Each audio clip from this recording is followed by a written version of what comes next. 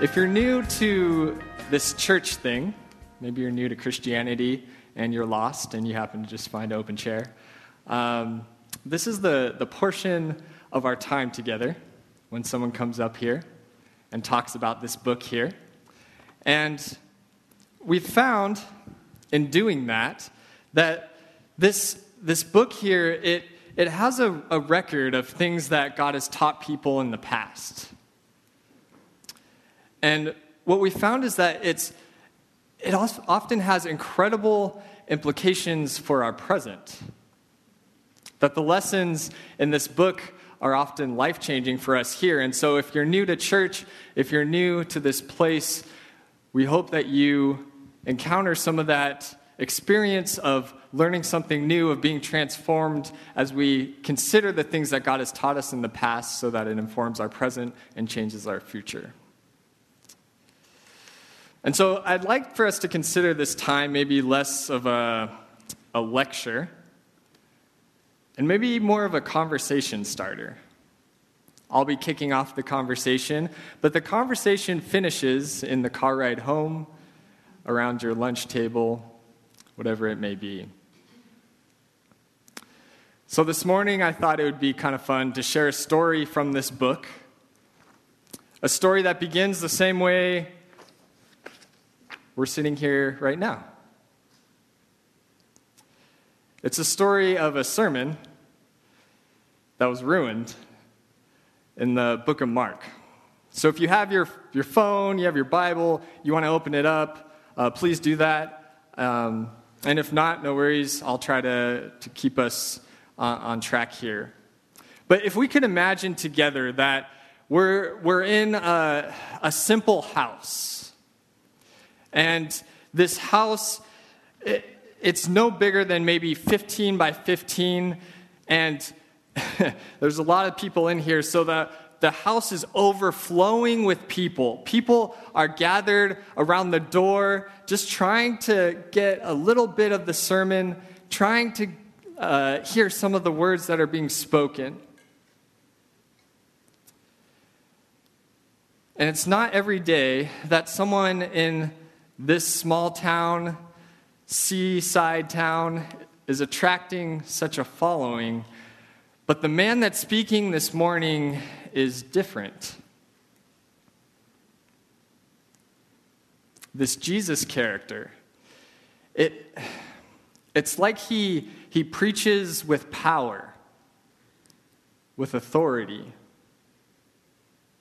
And in fact, I've heard that this apparent power has resulted in some miraculous things that people have been healed of a variety of ailments.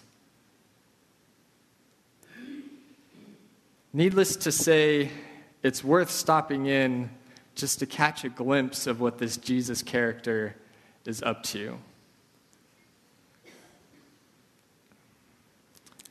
And so we can assume that the sermon, in our story this morning, that the sermon is going well. I mean, it's Jesus. I'm guessing he has a pretty good track record.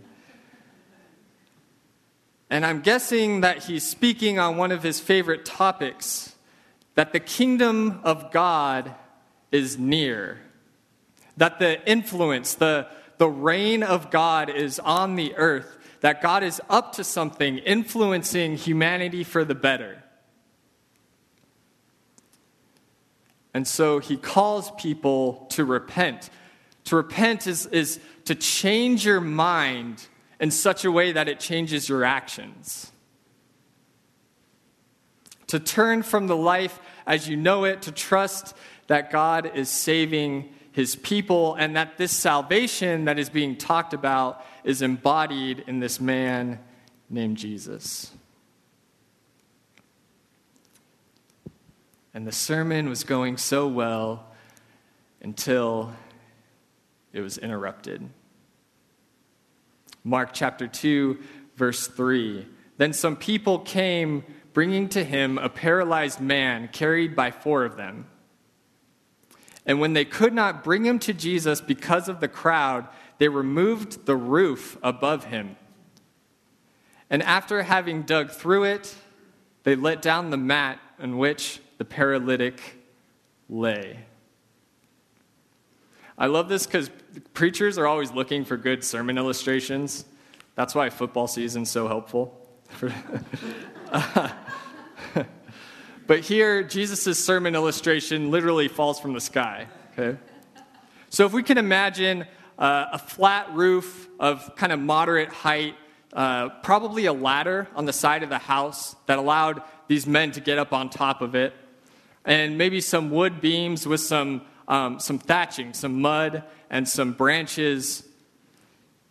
And Jesus is speaking, and all of a sudden, you hear footsteps above his head.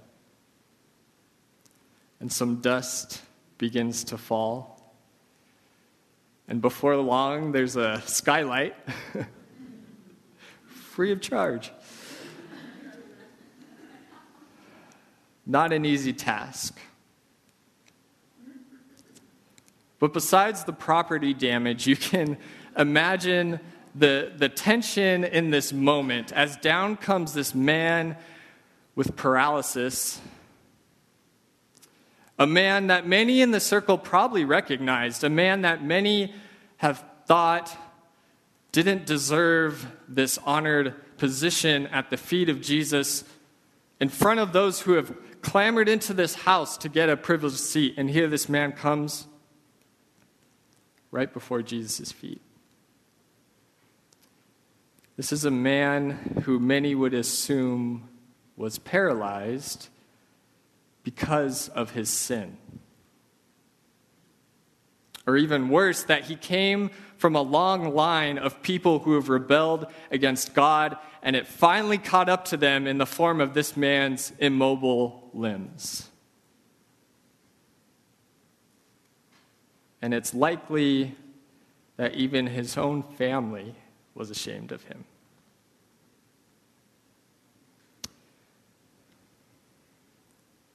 And so at Jesus' feet lays this man, a man whose world is different than everyone else sitting in the room. The only world that he knows is a world that is physically inaccessible. There were no ramps or wheelchairs. The world that he knew was a society choking out any hope of belonging.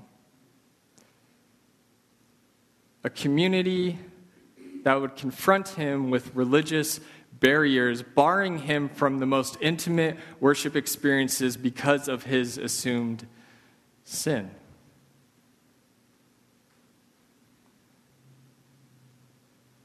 And yet here he lays before Jesus, and it says, verse 5, that he's seen.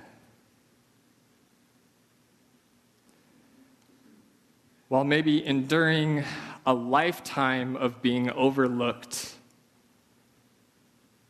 the man finds himself in a position to truly be seen by God. And in all this drama of the event, with the pressing crowds in this tiny house, the roof being torn open, and the man with paralysis being lowered to Jesus' feet, what is the first thing that Jesus notices? He sees the plot unfold, and immediately he takes notice of their faith. Verse 5, Jesus saw their faith. Whose faith? There's faith. Yeah, their faith. Who's there?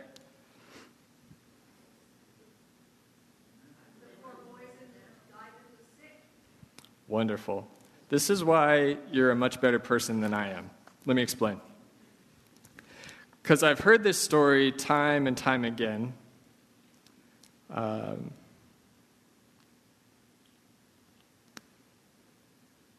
I live in a home where I push wheelchairs, and I read this story multiple times, and I think, wow, those 4 men that climbed up, carried their friend, dug through the roof, Look at their faith.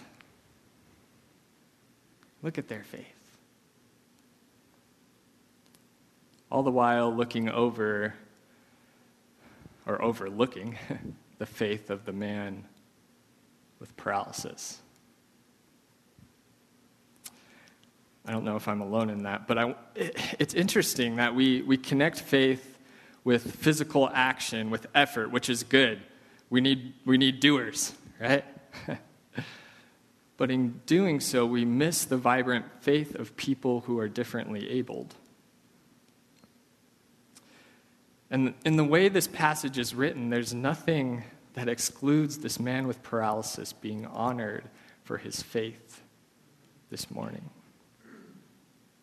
And so Jesus looks at the four men who have lowered the man with paralysis down, and he is moved by their faith.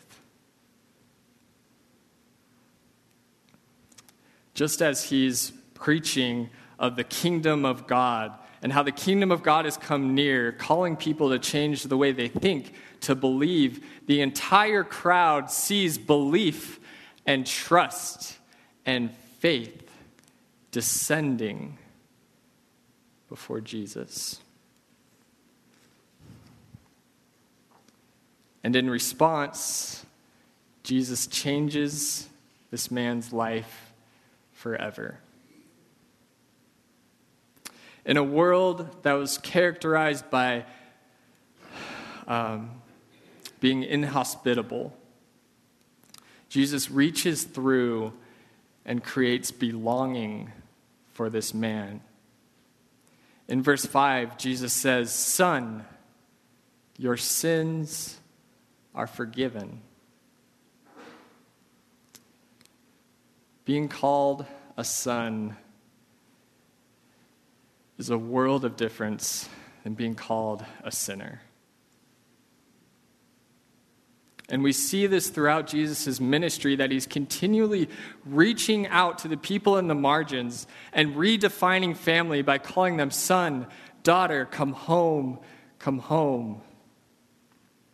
And today this man with paralysis has persevered a lifetime of pain and guilt and shame to only have this reality shattered by a single word, son. And Jesus goes on further to transform this man's life by declaring, "Your sins are forgiven." And in the church, we often think of the forgiveness of sins kind of like a rap sheet, okay? Like your record, right? So it's in bullet form. So, September 2016, DUI. That was a rough night, right? I shouldn't joke about that. I'm sorry. Like breaking and entering, possession of narcotics. And then on the other side, we have a column, bullet points. 1 year probation, needs to attend AA meetings, 3 years in prison.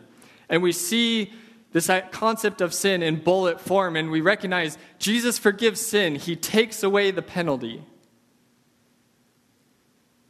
No more jail time. Yes.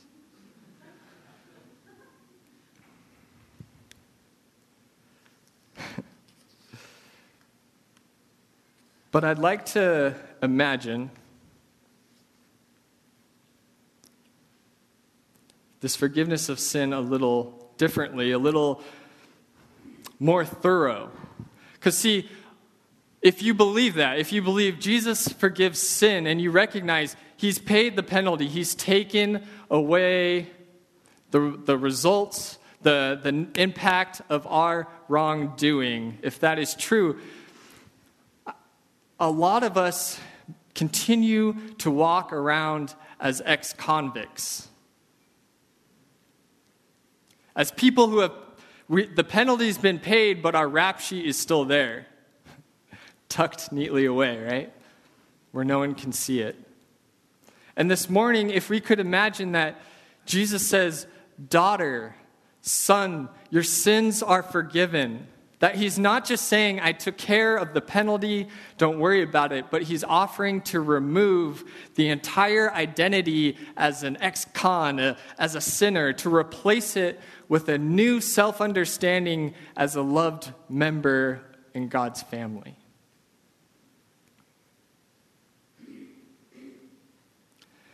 For those of you who have spent some time in the church, you knew exactly how this story is going to end. Immediately when I said, a man with paralysis comes before Jesus, you're like, oh, Jesus is going to heal this guy. You just know, right? It's just what Jesus does, if you've read this book.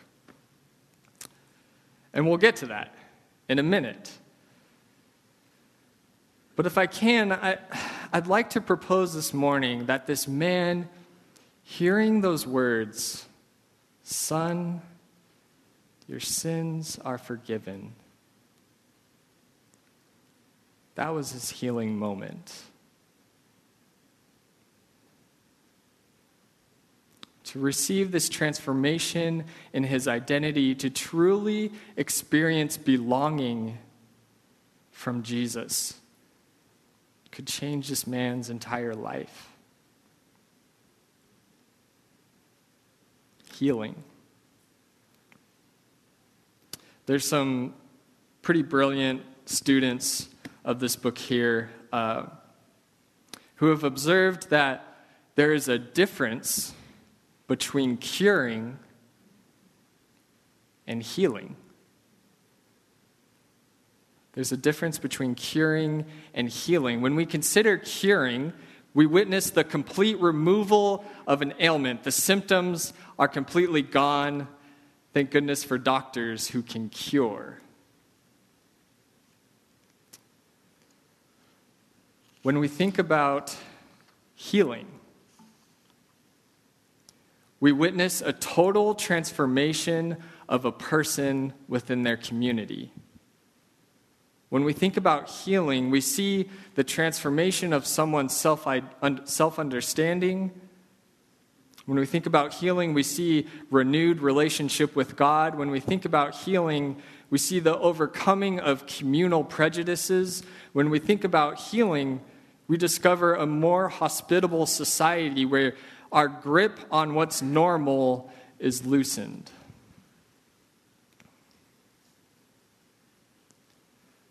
Doctors cure, but communities, like this one, heal.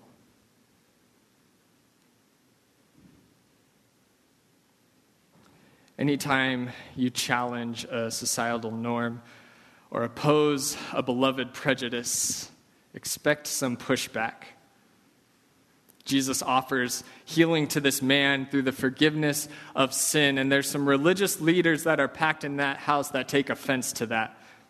Verse 7, they say, "Why does this fellow speak in this way? It is blasphemy. Who can forgive sin but God alone?" As you get to know Jesus, you'll see the irony in this question that the answer is within their question. But Jesus responds, verse 9, "Which is easier to say to the paralytic, 'Your sins are forgiven,' or to say, 'Stand up, take your mat, and walk'?" One of those statements carries a heavier burden of proof. Verse 10, "But so that you may know that the Son of Man has authority on earth to forgive sins, he said to the paralytic, 'I say to you, stand up, take your mat, and go to your home.'" Verse 12, "And he stood up and immediately took the mat, went out before all of them, so that they were all amazed and glorified God, saying, 'We have never seen anything like this.'"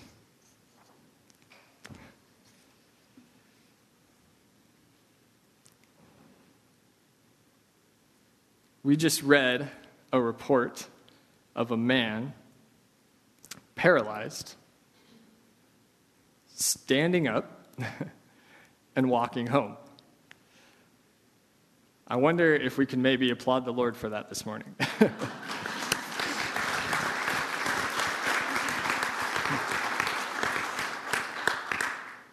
I've never seen anything like that. And in that story, if you caught it, Jesus, he refers to himself as the Son of Man, which is an interesting title. I encourage you to look into that. But just real briefly, Son of Man is a term from the Old Testament, kind of the earlier portion of this book, that literally means human. But it also represents, or came to be understood as, a person in authority of God's kingdom. A person in authority of God's kingdom. Someone who would bring salvation to those suffering. And Jesus uses this title for himself. That Jesus, the man and the divine Savior, has used his authority to influence this godly kingdom, to miraculously cure this man's inactive limbs. And this miracle, it serves as a physical sign, a testimony that forgiveness is possible through Jesus. This individual who was an outcast, who was likely unseen and maybe even unloved, this man who no one thought could contribute anything to society's social, economic, or religious life. This is the individual Jesus chooses to be worship leader this morning. Because it's through Jesus' work in this man's life, through the transformation of his identity, through the offering of renewed relationship with God and receiving a miracle, this man experienced Jesus in such a way that all who were there that day were amazed and glorified God, having never seen anything like this before. And the man's very first calling into ministry is simply go home. Go home.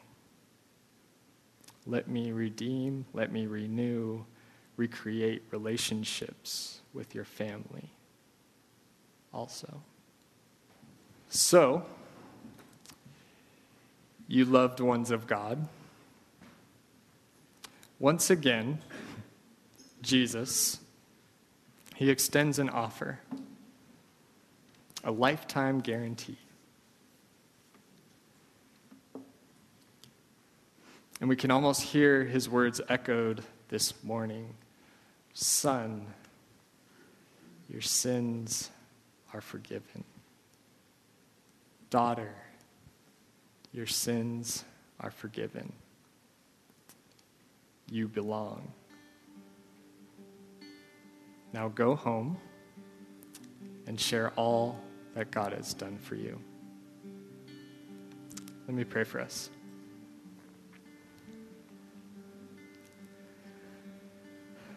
Loving God, we thank you for just being able to read a story of the way that you transform, the way that you heal, the way that you forgive. And as we listen to the story of the transformation of this man, God, I'm wondering if we don't remember and recall the ways that we need you to transform us.